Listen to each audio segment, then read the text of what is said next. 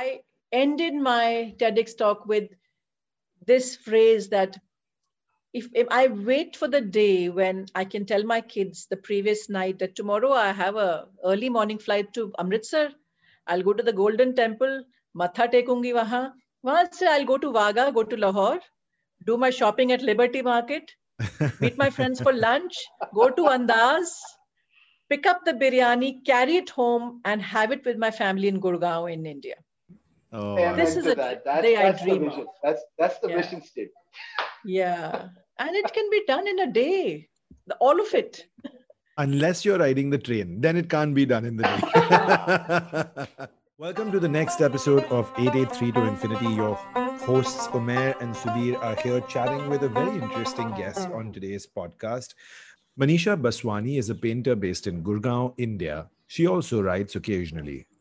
Apart from her practice as a painter, Manisha has also been working on an ongoing photography project called Artists Through the Lens for the last 20 years. The project focuses on photographing the Indian and Pakistani artists in their studios and creative spaces.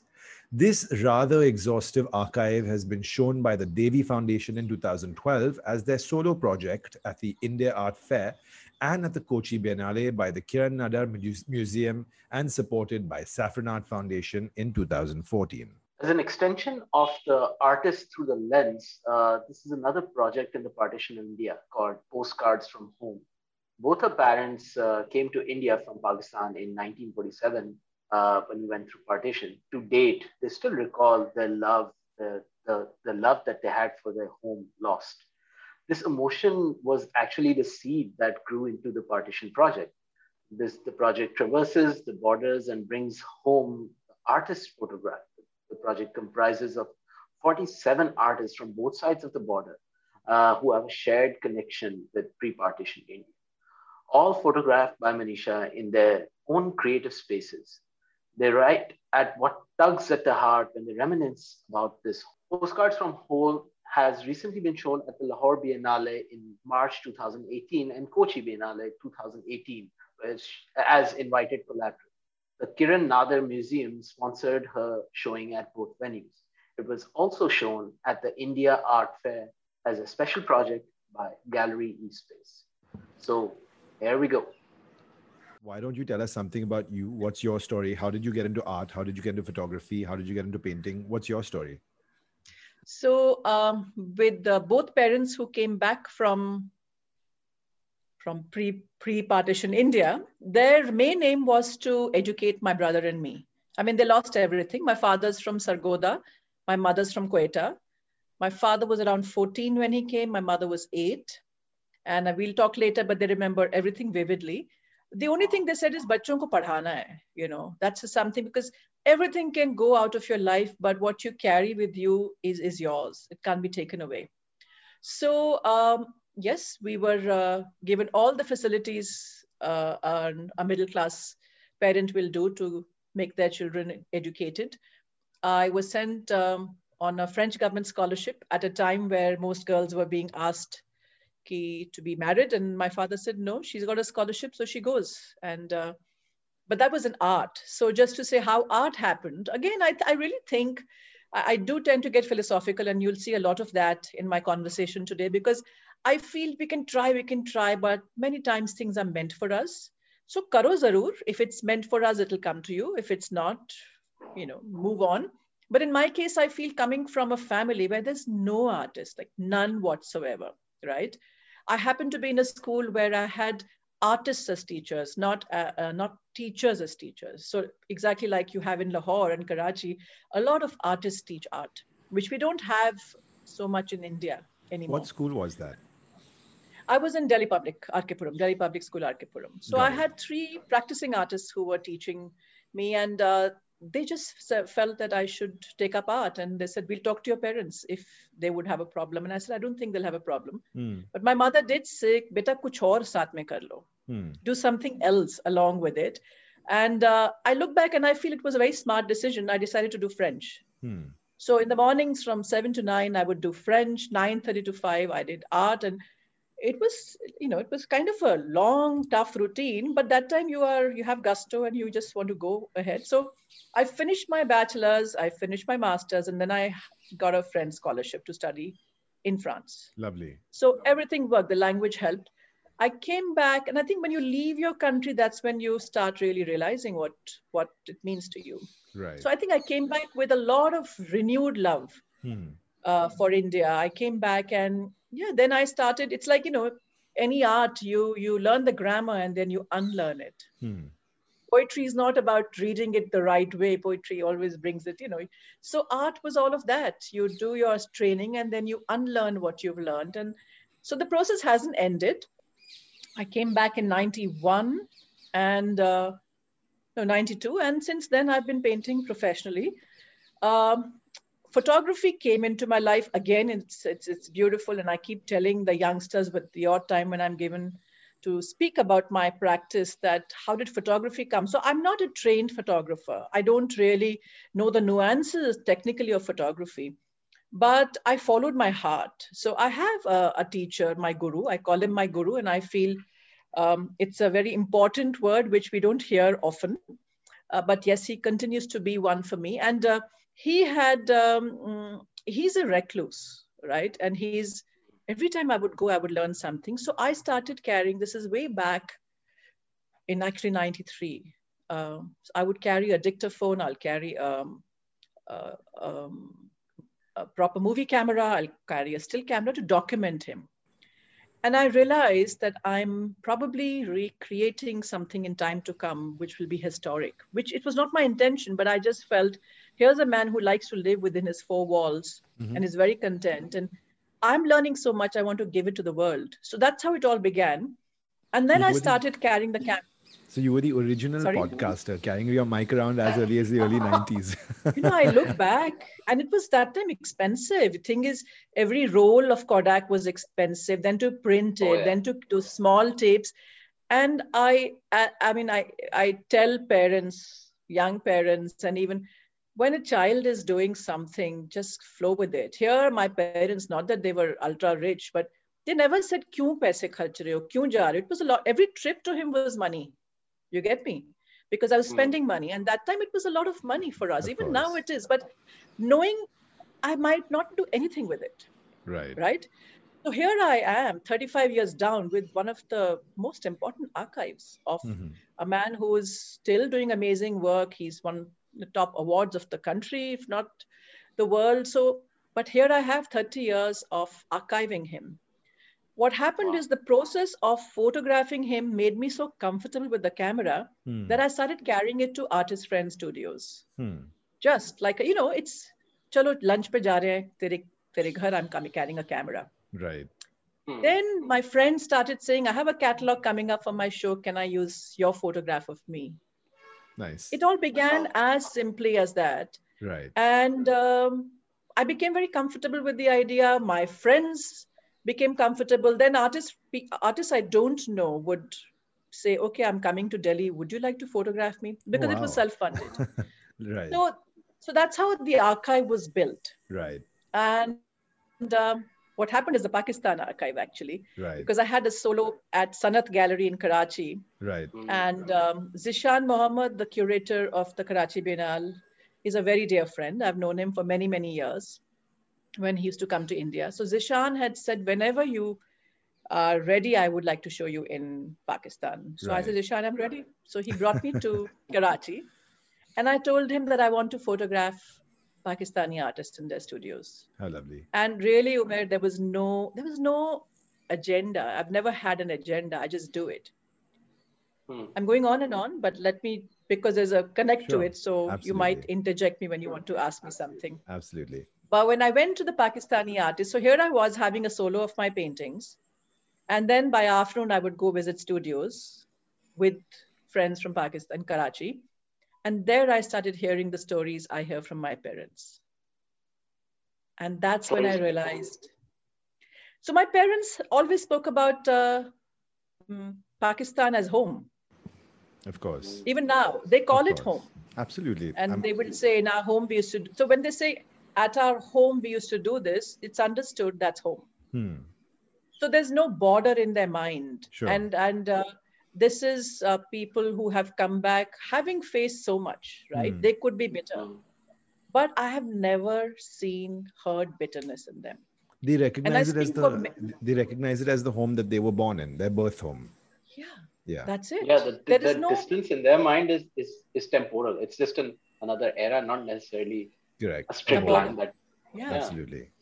And considering they faced so much, they saw death, so much death. They saw how do I put it? They saw death from people they didn't know, and they were being saved by people they knew. It's always the same on both sides, Absolutely. And so I felt, and I realized how precious it was when I went to the other side.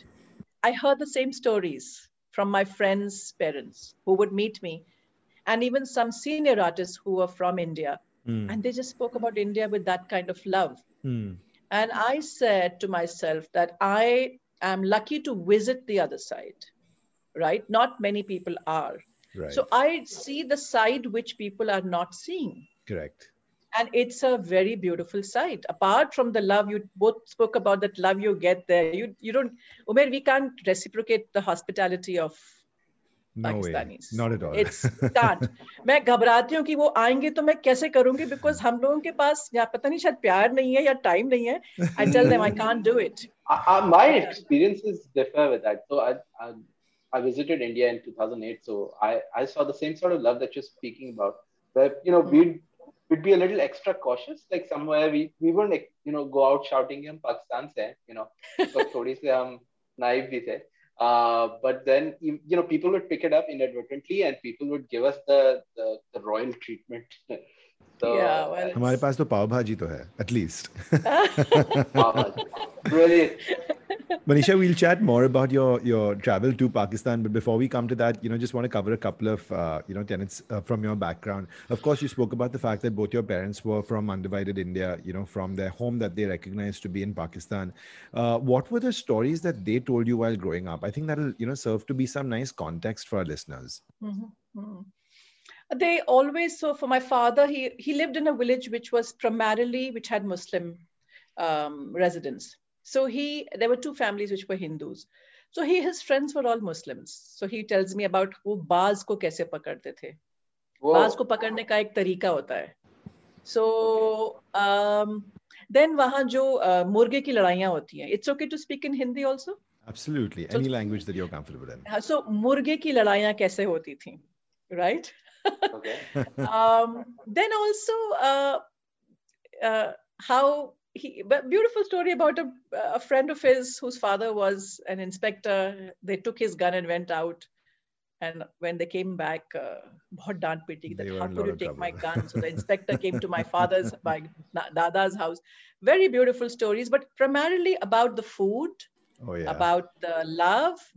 Food is always a very big thing, because it's very sensitive, how do you put it? It takes you back to a memory. Absolutely. It's associated with memory, right? Yeah, nostalgia. And even the language. I mean, certain things I hear from my father, which sometimes I hear here, and it takes me back. Certain words like vanjvesi, tre, you don't hear them in India at all, unless these people are from there, So he would speak not in Punjabi so much. My dadi used to speak in Punjabi, but he would tell us about his friends there, how they would walk miles just to the school, and पिटाई होती थी जब उनको knuckles पे they used to put with rulers. Very sweet stories, which any child would, Yeah. But as I said, it was primarily a Muslim village, and how there's one beautiful story of my grandfather. His name was Karamchand. He was a trader, और उनके नाम पे trade होती थी सरगोदा के आसपास. So he lost all his money. So this young lady, a Muslim lady, came with all her jewels and took that potli, that cloth which had the jewels, and gave it to my grandfather, who was sitting on a charpai, a manji. And she said, Karmaya, means Karamchand, Karmaya, tu le le, paise banange. दे दें, नहीं बननगे तो रख लें. Here's money, If you make money, give it to me. If not, take it. Wow. Oh wow! So This these are sounds like a story, stories. sounds like a segment from a film or something. It Ah, really does. It Yeah. really does. And he was young. He was around, I think, 30, my grandfather. So such beautiful stories. My mother is from Quetta, and her father was a DSP Quetta of police. okay. But he lost his first family in the Quetta earthquake. He lost everyone, Oh, actually everyone. His first wife, his kids, except the dog. So he married my nani, Mhm. and she tells me about Quetta. And when I googled Port Sandeman, actually she stayed in Fort Sandeman, sorry, Fort Sandeman, and it now is they have a new name to it. I forget what the name is. So I googled the area and she saw certain sites and she just broke down, you know. So very beautiful stories about unke garden mein dry fruits hote the because it hmm. was the weather was such, you know, chilgoze and figs and all that. And she had a very big lawn which had deer, rabbits, parrots. And one fine day she realized all the rabbits have gone. So they had dug a tunnel like in Sholay. Whoa. Oh wow! They had dug a tunnel and escaped. So yeah, that was their stories, and they continue to tell. I mean, Of it's course, not that yeah. I hear that when I told them recently that I believe the Katasraj temple is now being open to Hindu pilgrims from India. That's right. Yeah. And then she said, my Nana used to live near the Katasraj temple Oh no and he way! used to go daily for a bath there.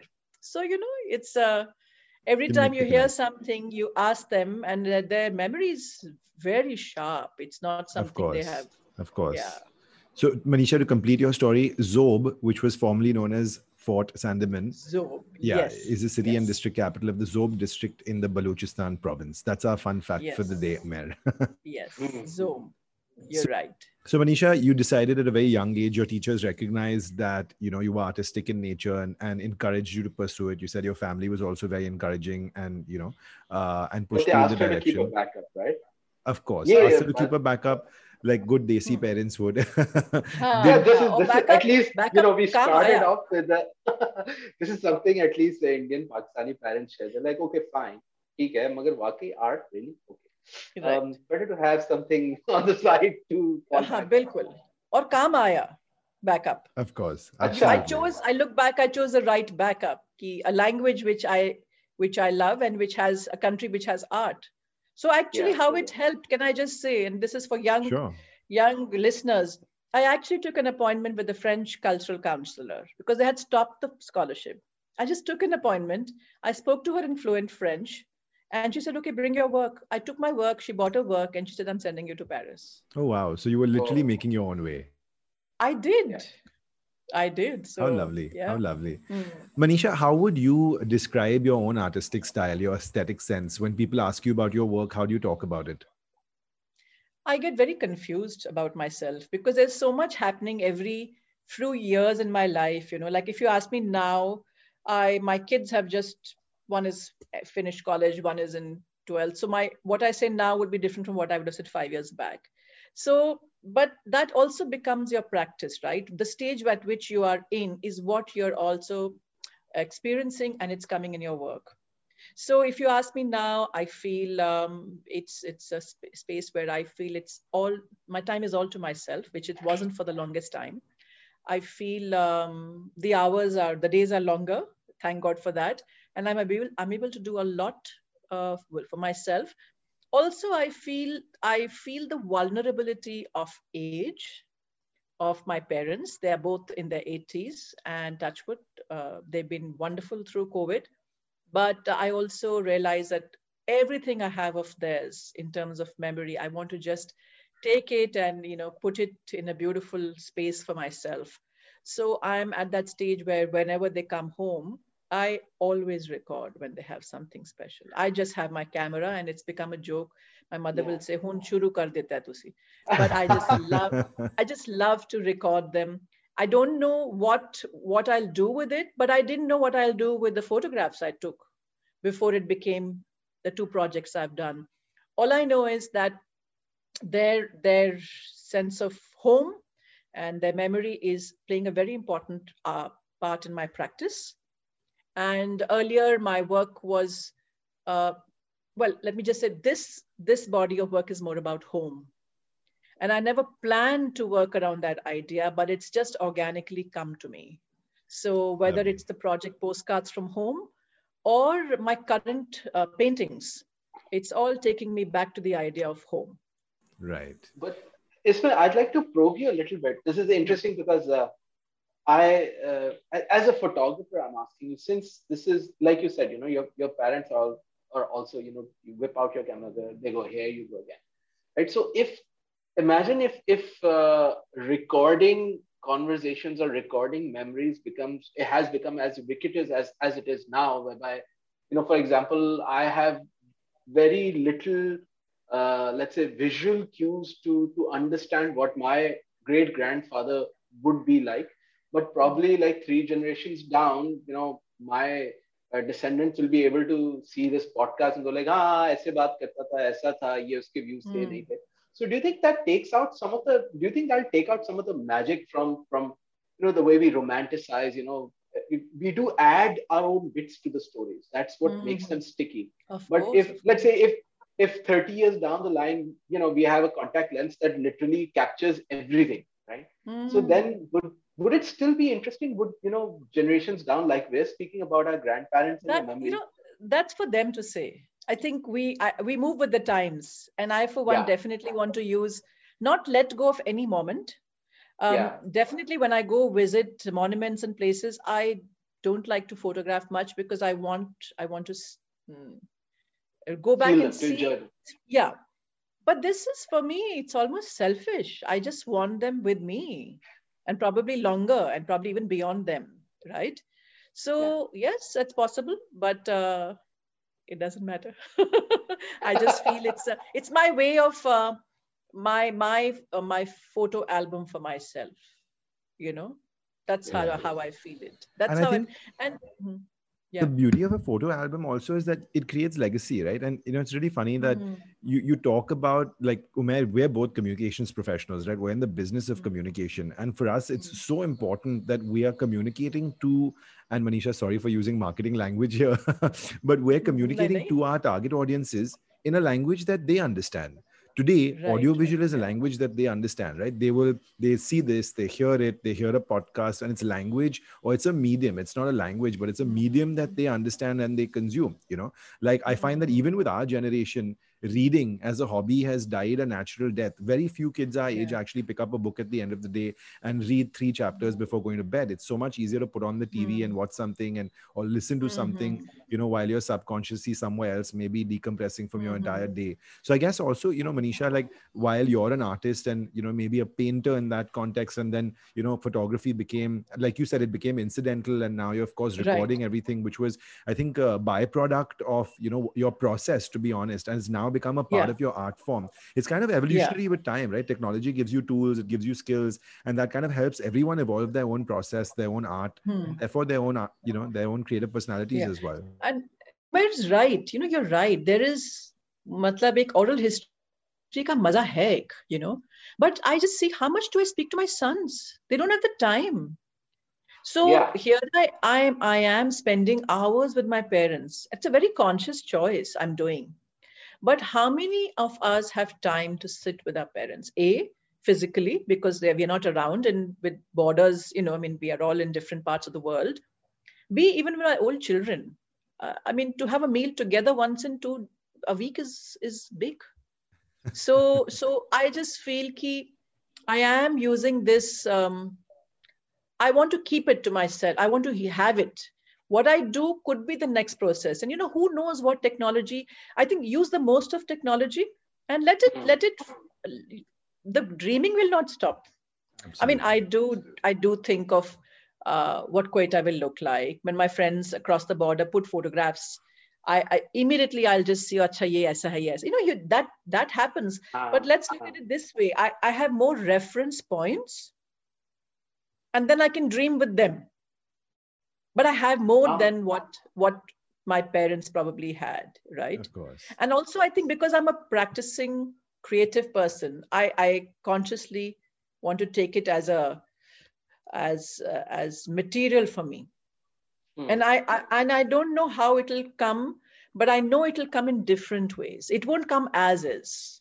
Right. So, for example, I'll share with you, it's very early, so I don't want to speak about it, but all the stories of Quetta and Sargodha, I'm actually documenting them in separate diaries, right? Okay. And I write it. And I sometimes have them. My father doesn't write Hindi, he writes Urdu, like all parents. They just learned Urdu. Oh, lovely. So my father writes in Urdu something. I'd never seen him write. Till now, I tell him, kuch likho aap. So he writes. And it's a beautiful handwriting. And I feel, my God, if I hadn't asked him, I wouldn't have known how my father writes Urdu. Yeah. So I make them write a few things about Sargodha. My mother writes in Gurmukhi about Quetta. So those are things they're writing. What I do with it is something I will be doing something. But dekha bhi jayega aur aa bhi raha hai, but I might not want to share it just now. All I'm saying is I'm gathering all the material through all mediums, oral, written, camera, Audio visual, yeah. How lovely. Tayari kar rahi hu. Absolutely. Yeah. Manisha, before we come to... Sorry, Umair, go ahead.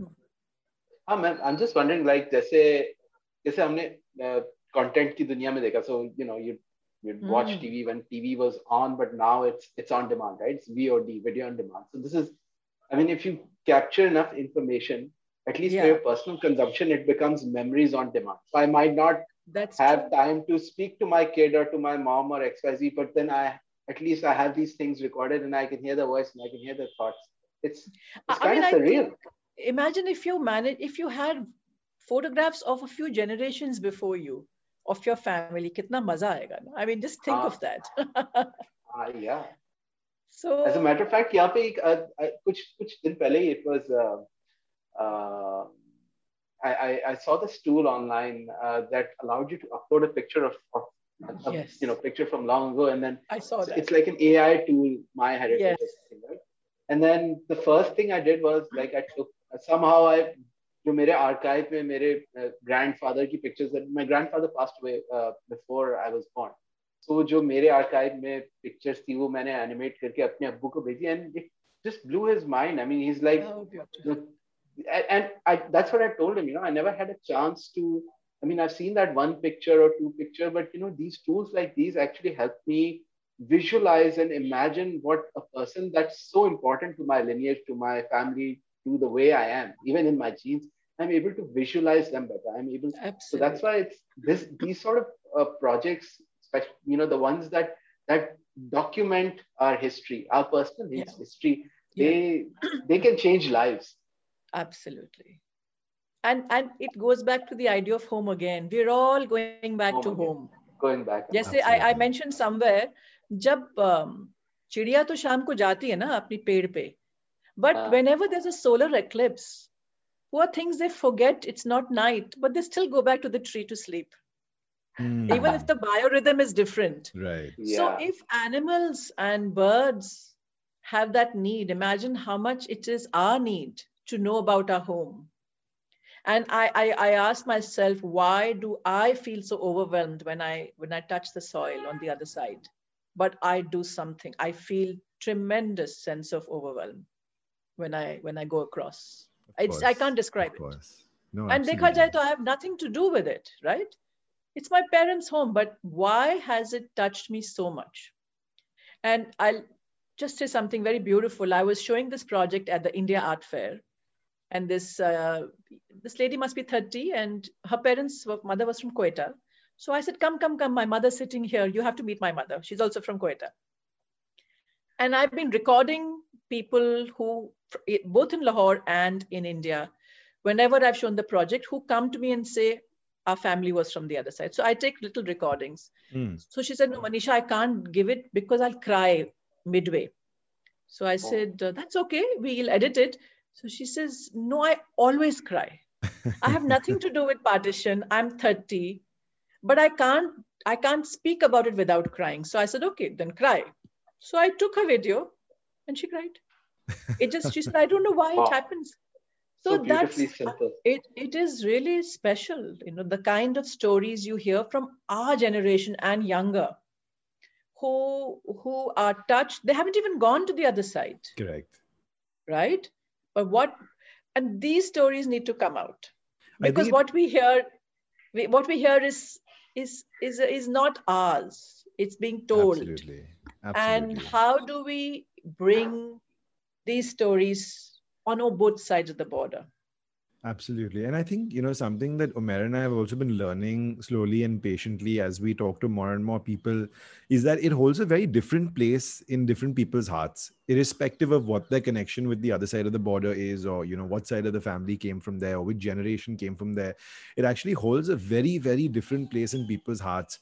And as you're rightly saying, a lot of the guests that we've chatted with have not even been or Gone. don't even have relationships with the other side of the border. Mm. But I guess also because we're living in such a politically and socially and culturally sensitive environment today, that whether you like it or not, you have a relationship with, your country and its history and its legacy. And Yeah. what we call the other side of the border is probably one of the most important parts of the history of, our Absolutely. land. Absolutely. And therefore it holds, such a critical part in, in each of our lives and each of our backgrounds and each of our stories that we have to tell. And I think that's one of the reasons why, we started this podcast, for these stories to kind of come to life.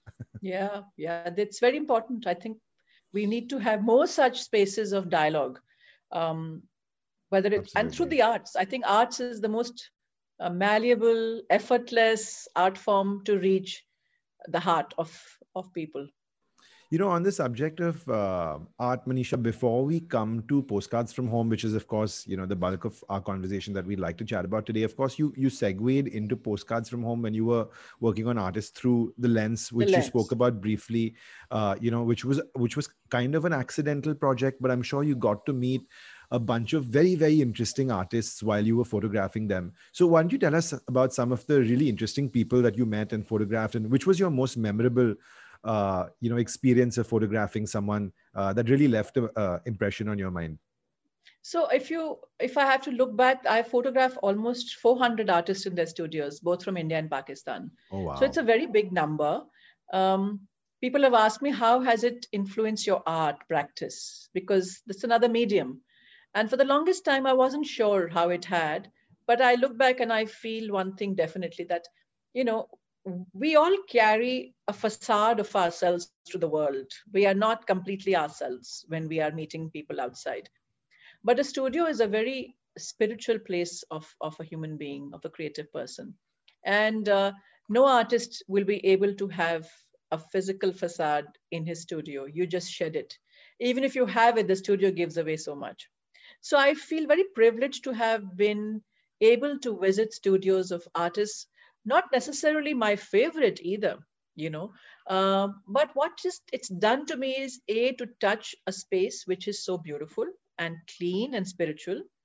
B, to have to go with less judgment. Because there are some artists whose work I just don't connect with, right? Right, of But I course. know they are important. And this is later when the project became a project. Earlier I was just doing it with friends, As a but I hobby. realized for many years, it's now 20 years. But literally 7 years back, probably, or 8 years back, I felt I should take it forward, because I am sitting on something which is a contribution back to the archive of our history, visual archive. So I very consciously started calling people saying, can I come? And because I'm a fellow artist, the doors were opened very easily. Sure. I chose certain artists who, as I said, I do not connect with for their visual art form. They're friends, but I did that, and that again was beautiful, because you drop your judgment, A, Right. and when you go, there's always a learning. Of course. You Undoubtedly. never come back without a learning, and I Right. think that's where I feel we need to constantly be open to people, to places, and even those, I feel even that aspect changes. Certain artists who I didn't connect to, I connect to now. Probably it was my growth which was needed Right. to understand them, right? Some of them have become friends, and I still tell them, nahi samajh aa raha tera kaam. But I'm able to do that. It's beautiful, right? So I feel we start becoming very fossilized in our views in life with age. And I see it often, even in my conversation with my children, when they say, why are you saying that? That's not true. And I feel I'm doing it because I feel it's right, but I think he's right. I am judging very harshly. So that's one. That's what the studio visits did. And I have many, many beautiful stories. But one is particularly, it comes to me, actually two. I'll say one from Pakistan and one from India. First, Very India. diplomatic.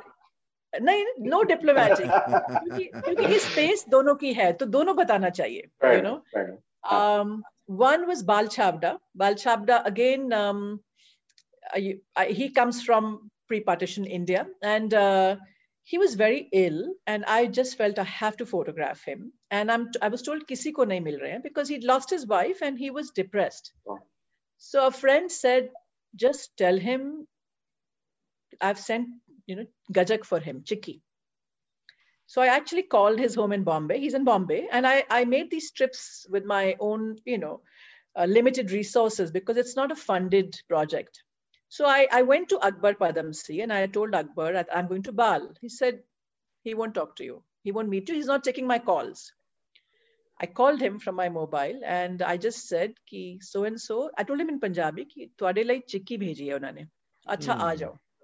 I made a dash. 20 minutes I was at his doorstep. Oh, wow. And frail man, he opened the door and you could see that he's just shut the world to himself. And here I was, this young artist wanting to meet him. So I said, this is your chikki. I told him in Punjabi. I said, but I'm just telling you, I wasn't saying the truth. I have actually come to meet you. So then he just said, come no in. original clickbait. Yes, absolutely. Anyway, so I went in and he met me for 15 minutes, just 15 minutes. He was standing in front of this painting, which I thought was a Gaitonde, but I wasn't sure. And I said, Balji, kida kam hega? And he said, like he did this and he said, Mere dost ka hai, but I don't remember his name. And it's an iconic Gaitonde work, which recently was at one of the auctions. And they carried that photograph because it was his possession. So I said, I'm doing this project. Are you comfortable if I take a photograph? Because I also felt very cheap also that here I am meeting for 15 minutes and asking something of him. But I think just being an artist helps, and he knows that I'm not doing it for any kind of, purpose, but you're driven by a love. So he said, photo, haan, le lo tusi. And then he says, beta, ab chale jao, I'm very tired. That was it. 15, and he was gone in a few months, Right. And that photograph was, when it was published, a lot of the elders said that we've never seen Bal like this. He was just, there was no, no glint in his eyes. He was ready to leave the world. And the other side was Tasadduk Suhail. So I was in Karachi, and Tasadduk, I went to his studio, and he had a broken ankle, and he was quite the charmer, and he'd come back from London a few years ago, and I sat in his studio, and I said, I have, in Punjabi again, I think that just for me. So I said, I have a show. A lot of barriers. It really does. So I said, I have a show in 2 days in the Sanat Gallery, Karachi. Tusi aoge? So he says, "Pair tote hoya hai. My ankle's broken, but I'll come. But I know it's the first floor." He came with a broken ankle. He climbed up and came, and he said, "I've come just because you're from India. And on the way back, you have to meet me before you go." So I had a very hectic 7 days in Karachi. But before going to the airport, I actually dropped in to meet him, and he was in his quilt in his bed. He said, "I'm not coming out, but you meet me like this." It was very beautiful. And again, these people are no more, to have this kind of love and to be able to capture them on my camera. And those memories will stay with you for a lifetime. Absolutely. Like I couldn't ask him because my project idea came later. So I don't know if he had a partition connect. Right. So imagine the world will never know. Yeah. That there was a partition connect. But if it has to come to the surface, it will, I'm sure, at some point of time. Absolutely. Absolutely. So why don't you tell us how Artists Through the Lens transitioned to become Postcards from Home? So as I said, when I went to Pakistan and I started photographing the Pakistani artists, although a lot of my Pakistani friends have come to India to show, And I have photographed them, and they've been part of Artists to the Lens before I officially went to photograph Pakistani artists. Manisha, I'm going to These are stop you right friends. here. How Yeah. do you have friends from Pakistan? I have friends from Pakistan because I visited them in 2006. They visited me in Okay. 2008. For the longest time, Pakistani artists were showing in India. And when I say longest time, my son is 22. So when he was not even born 23 years back. यहाँ shows बहुत होते थे. Really? They I were had no There's idea. Talha Rathor, there's Talha, there's Imran Qureshi, Aisha Khalid, Zishan came. So this movement has lessened now, but earlier through SARC, there were many, many artists coming to India. We were not going much, but they were being invited to India.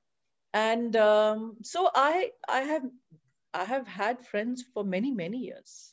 Okay. So actually, when I went back to Pakistan, I already was sitting on friendships which have lasted 22 years with some of them.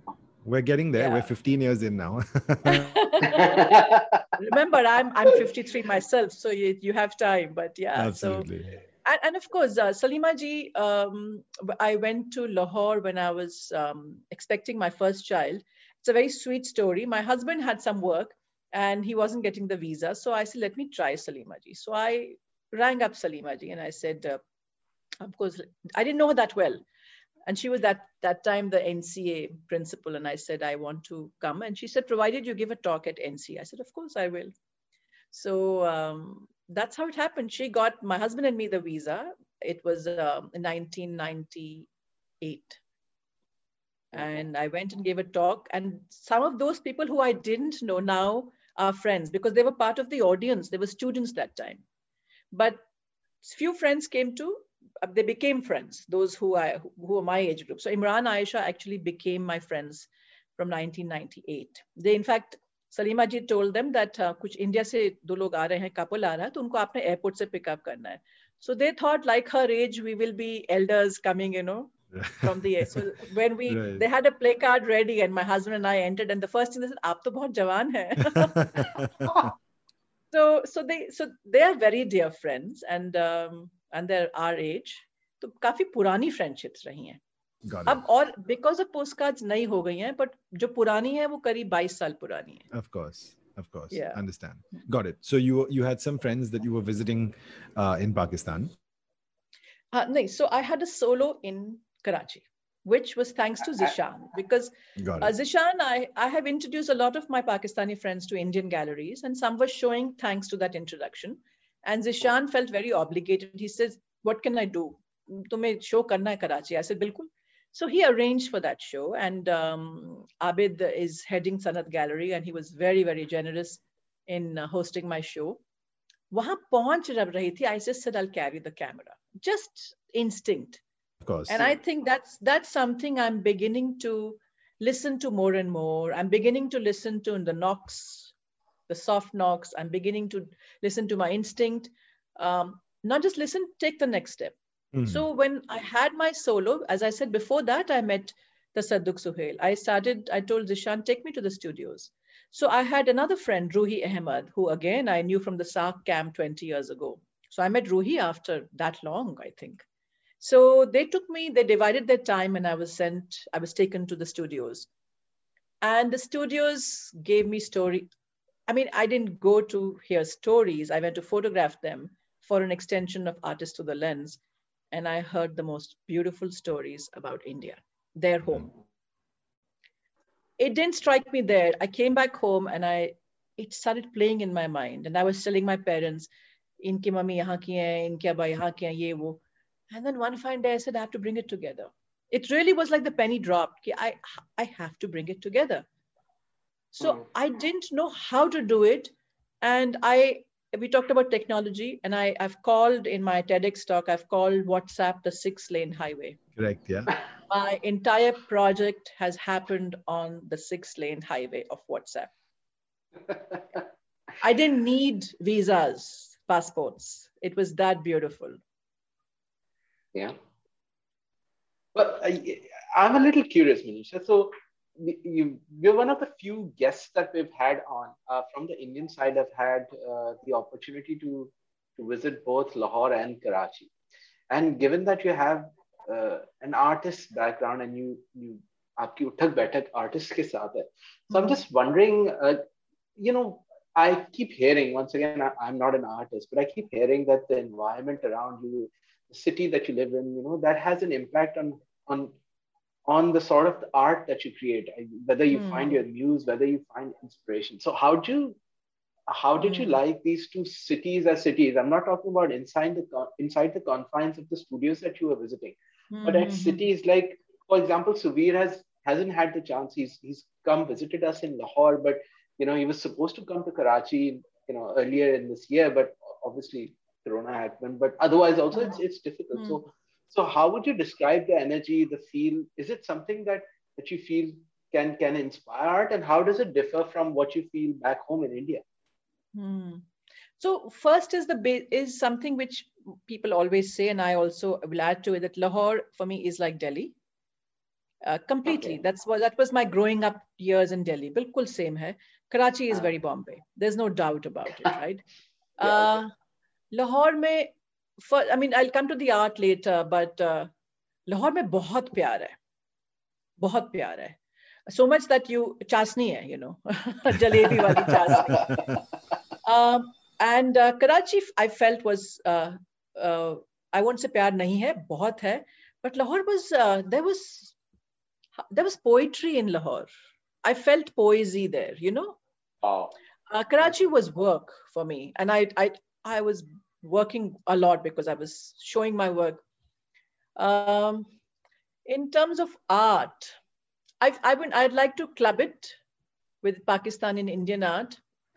I feel Pakistani art just now is, the younger artists are doing some fantastic work. And I felt the reason is that the senior artists are teachers. They are spending time teaching art. Unfortunately for us, we are, including me, if I have a choice to paint or teach, I'll paint. I won't teach. Right. I don't know how Pakistan has found this amazing visual culture that some of the most important senior artists are giving time to teach. To give back. So absolutely. what is coming out from the youngsters is absolutely cutting edge and admirable. Wow. Fantastic That's awesome. art. That's a great Fantastic insight, actually. Art. Yeah. And I think hum logo mein yahan, the moment we start doing well, we are not giving back. And I don't know what the reason is. I just wish there are channels where the youngsters are able to hear or get guidance. There isn't much. Usually the reason is just a tangled web of greed, no? The minute we start I feel, you know, okay, I want to give another twist to it, Suvir. I just feel sometimes you just follow the system, right? When NCA probably was set up, all the wonderful artists said, we have to make our visual art scene amazing, right? So they started getting the youngsters in, and it became like you don't think about it, you just go and teach. You just go and teach. And then you have people like Salima ji, then she started Beacon House and she got more people. We don't have those kind of people in the visual arts who are heading institutions. So our technology institutions, our management institutions are absolutely amazing. But our visual institutions lack visual insight. Correct. And that's because we are unable to give it to the next generation.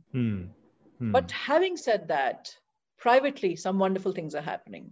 Right. So for example, the Kiran Nadar Museum has opened. The Kiran Nadar Museum also has a school called the Shiv Nadar School, where my son goes. Okay. Visual culture starts at a very young age. And we never went to schools to museums. Our parents didn't know better. Absolutely. Right? So when school kids are taken for museum visits, like we'll get in the diary, we'll get a circular. Tomorrow, the kids will be going to the Kiran Nadar Museum to spend the day. Lunch will be given. They will be seeing Zarina Hashmi's retrospective. These are 9th class kids. Kuch shed samajh nahi aayega. But so I feel, thankfully, the private sector is beginning to come in that space, which was lacking. Right. Yeah. But just now, I think... Piggybacking off that, there's another question. Sorry, ये सारी चीजें मेरे अंदर से निकल रही. It's not often that हाँ, I पूछो speak ना, वही तो मजा है. an artist, right? So, we have, overall our countries are similar. So we have large populations that are has problems with poverty, health, this, that, everything. So what happens when the usual argument that art is like an elitist institution? It's something that people with lots of time, with the luxury of time, can enjoy or create. What happens when people throw that argument at you? How do you respond to that? Given the countries that can I just add, the Kiranada Museum has government school kids. Before wow. COVID happened, in a day, two schools were coming every day for Wow. studio visits, including they would provide material for the kids. And I'll just offset it with something very at home with me. I have helped two young girls who, because I paint, and even my husband paints nowadays, so they will just come and say, Didi, aap kya kar rahe ho? Aap mujhe batao. So I've given them colors, I've given them paper, and I feel they feel so happy because they're expressing themselves. And at a larger level, Umair, I think it's not just art, it's a visual culture. Every village, every woman in the village was very equipped to do the beautiful things of life, whether it's making the fulkari, whether it's decorating their walls, whether it's stitching and putting 10 pieces of, torn cloth together to make a razai. That is a visual culture. It's not art schools. Right. So I feel our rural folk, even now, I'm sure in both sides of the border, are much more attuned to a visual culture than the middle class Indians and Pakistanis, because they live with it and they're in nature, and nature is the greatest teacher, and they are living through an age-old tradition which we kind of have lost. So I feel we urban Indians and Pakistanis are, or any urban people, we are losing out on a visual culture. We are discarding it and not replacing it with something which is as beautiful. So if I have a fulkari of my grandmother hanging in my house, my great grandmother, which she made in Quetta, and I look back and I feel, here's this lady who must have toiled hours for 2 years to make this piece. But it gave her, these are fulfilling activities because they make you very aligned to yourself. We are not giving ourselves time to do fulfilling activities, which is why society starts crumbling, especially women. When women are in control of themselves, they can be happy housemakers. When women are unable to, they're not happy from within. Agar kahin dukh bhi ho, but a woman can take it out in a beautiful piece of embroidery she makes for herself, or a frock she stitched with an old cloth for her child. It is a very uplifting act because she comes nearest to herself. So you forget troubles. Right? It's their little studio where they work. Yeah, it's therapeutic. And करते तो सब हैं, but अब क्या हो गया है that the poor are unable to have access to this because they're in cities. That's why when they go back, they come back healed. They go back home, they come back healed because they're back to a tradition which has been going on for years. Correct. Right? Manisha, I'm sure you know your this. question. Yeah. Manisha, I'm sure you know this, but Umair, fun fact for you, Creative Dignity in India actually reports that there are over 200 million people in India that are employed by the handicrafts, which go down to literally the tier 2, tier 3 towns, villages, hinterlands of the country. And over 200 million people in India today are employed by the handicrafts. And those are the, that's the culture, and those are the art forms that there is a struggle to keep alive so as to bring some dignity to the lives of the creatives that, channelize legacies worth of experience and expression and aesthetic into their handicraft and their art form. And many of which are dying today and don't see the light of day and, don't get popularized and don't, leave those towns and villages that they're made in, for lack of a better word. And the love isn't spread anymore. And that's the challenge. And I'd like to add here, I have to give a lot of credit to the government. They have a ministry of handicraft. They are working on, there are a lot of people also who are working towards craft empowerment. And they have hearts where a consumer can buy something straight from the craftsman without a middleman, you know. So it's the more this survives, the more a place is happier. I feel when art survives in a country, it gives people reason to celebrate, to dance, you know. So but Yeah, उसको जैसे बाकी देशों में बहुत ज्यादा है. I mean, I realize, I heard in Germany they've given so much money for during COVID to artists, to the creative community. When I say Absolutely. artists, but we guys don't have money for, you know, many other projects. So the art comes very much later. Even if we can keep what we have, even that is enough just now to start with, you know. This is true. Actually, so we took on a project for US aid a couple of years ago, and our counterpart was this American woman, and she happened to visit Interior Sindh. So we were doing a bunch of things in Interior Sindh, and she managed to visit there. Or Sindhiyo ki wo ek cheez hoti hai, Rilli. I'm not sure if you're familiar with it. What is it called? It's called a Rilli. Some people say Ralli, but in my family it's called a Rilli. It's like this, light blanket sort of thing. It's in my bedroom right now also, and it's painstakingly handmade. So it takes a month and a half to actually make the entire thing. So our counterpart Leanne, she goes to a village, and roadside she sees this Rilli, and she's like, "This is beautiful. I want to. Can you?" She asked my partner, "Can you interpret and can you ask them to? I want to purchase it." And the woman said, it's an artist, someone has made this by hand. It's not for sale. It's only for display. She's like, I will pay, name your price. I will pay. As city folk, as, people of this modern era, there must be a price, हम भी agency वाले लोग थे नहीं हमारे जो भी interpreters थे इत्तेफाकन मैं नहीं था वो सिंधी चुम्बा के लिए like आप जो इसकी कीमत लगाए और आप दूसरी बनवा लीजिए like नहीं इसको 2 महीने लगते हैं कि हमने यहाँ decoration के लिए लगे you just can't buy it, and it completely blew our mind.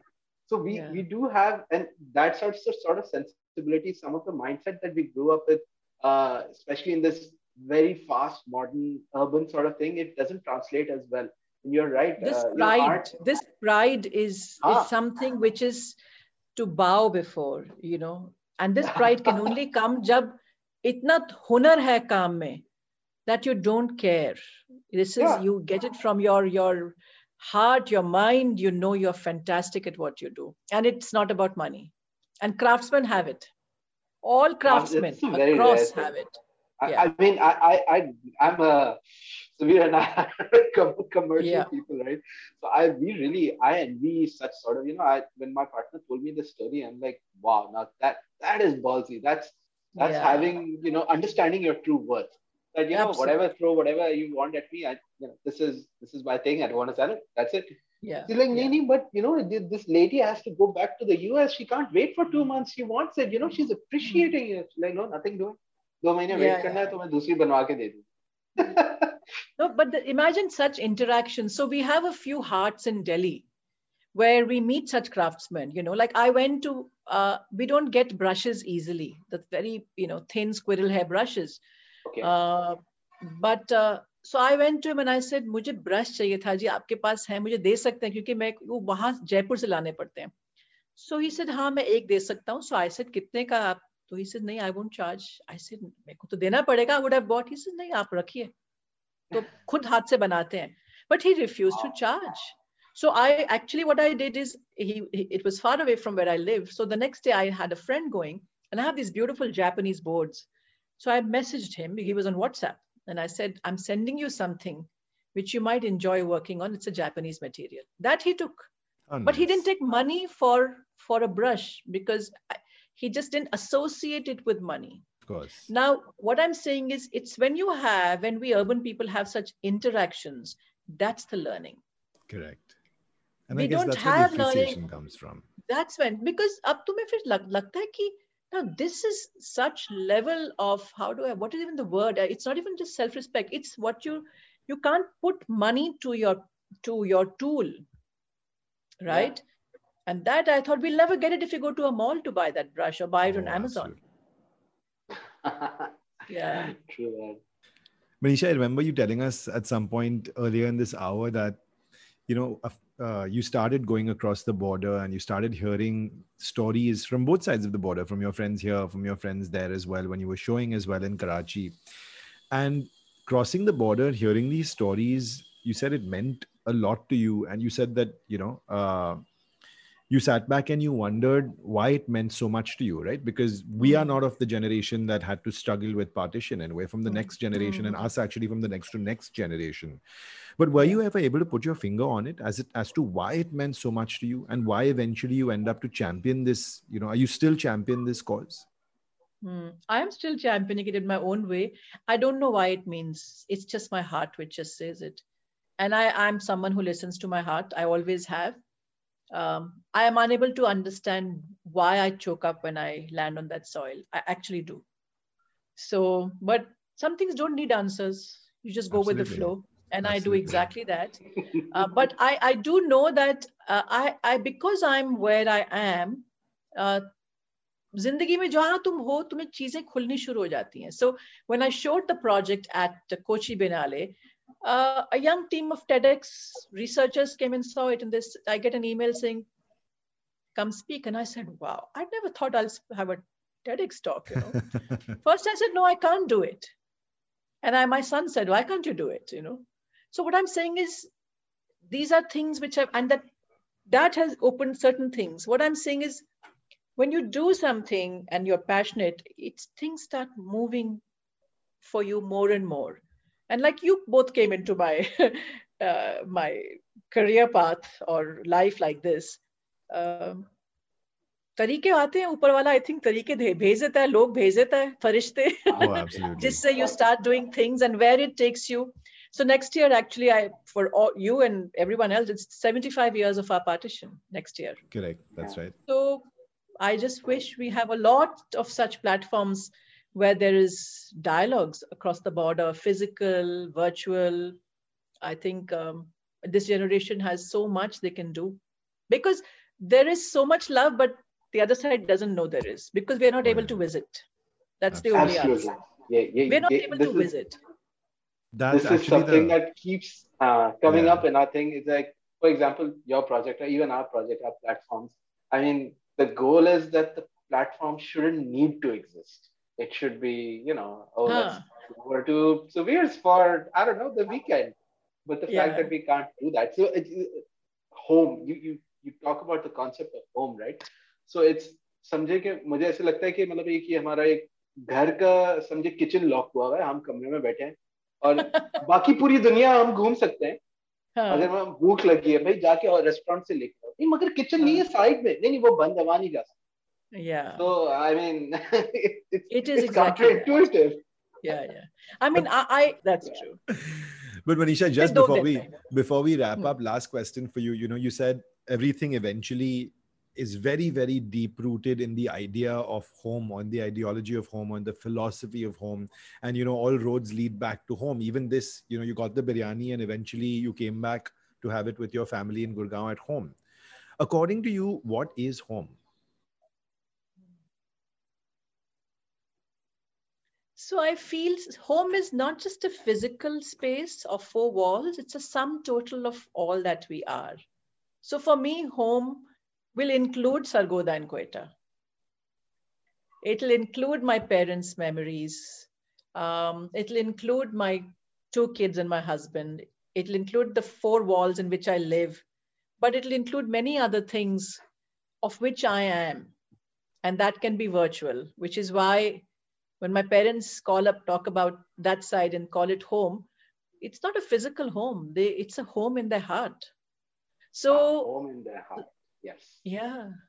So I think for me, it is all of that. It's not the immediate physical home. It's what I carry in my heart also, which includes my grandparents, their parents. वो सब कुछ ही है ना? All that is home. Oh, lovely. Absolutely. And let's hope that this definition and these ideas and these boundaries of what we call home open up very, very quickly, and it all comes to fruition in terms of everything that we're doing. Manisha, it's been an absolute pleasure to chat with you. And we're so glad that we could spend this hour with you and you could tell your story to everyone that takes an hour to listen to our podcast every week. Thank you so much. And we wish you all the very best with Postcards from Home to continue for 20 more years, and we see many more stories, and hopefully we meet at some time and exchange some more stories too. Thank you both of you for doing what you are doing, and I hope it moves from strength to strength. Absolutely. So where can this project that you teased about, जो आपने बोला अभी मैं नहीं बता वो, when does that drop, and how can people find it, how can people experience it? No, it's ongoing.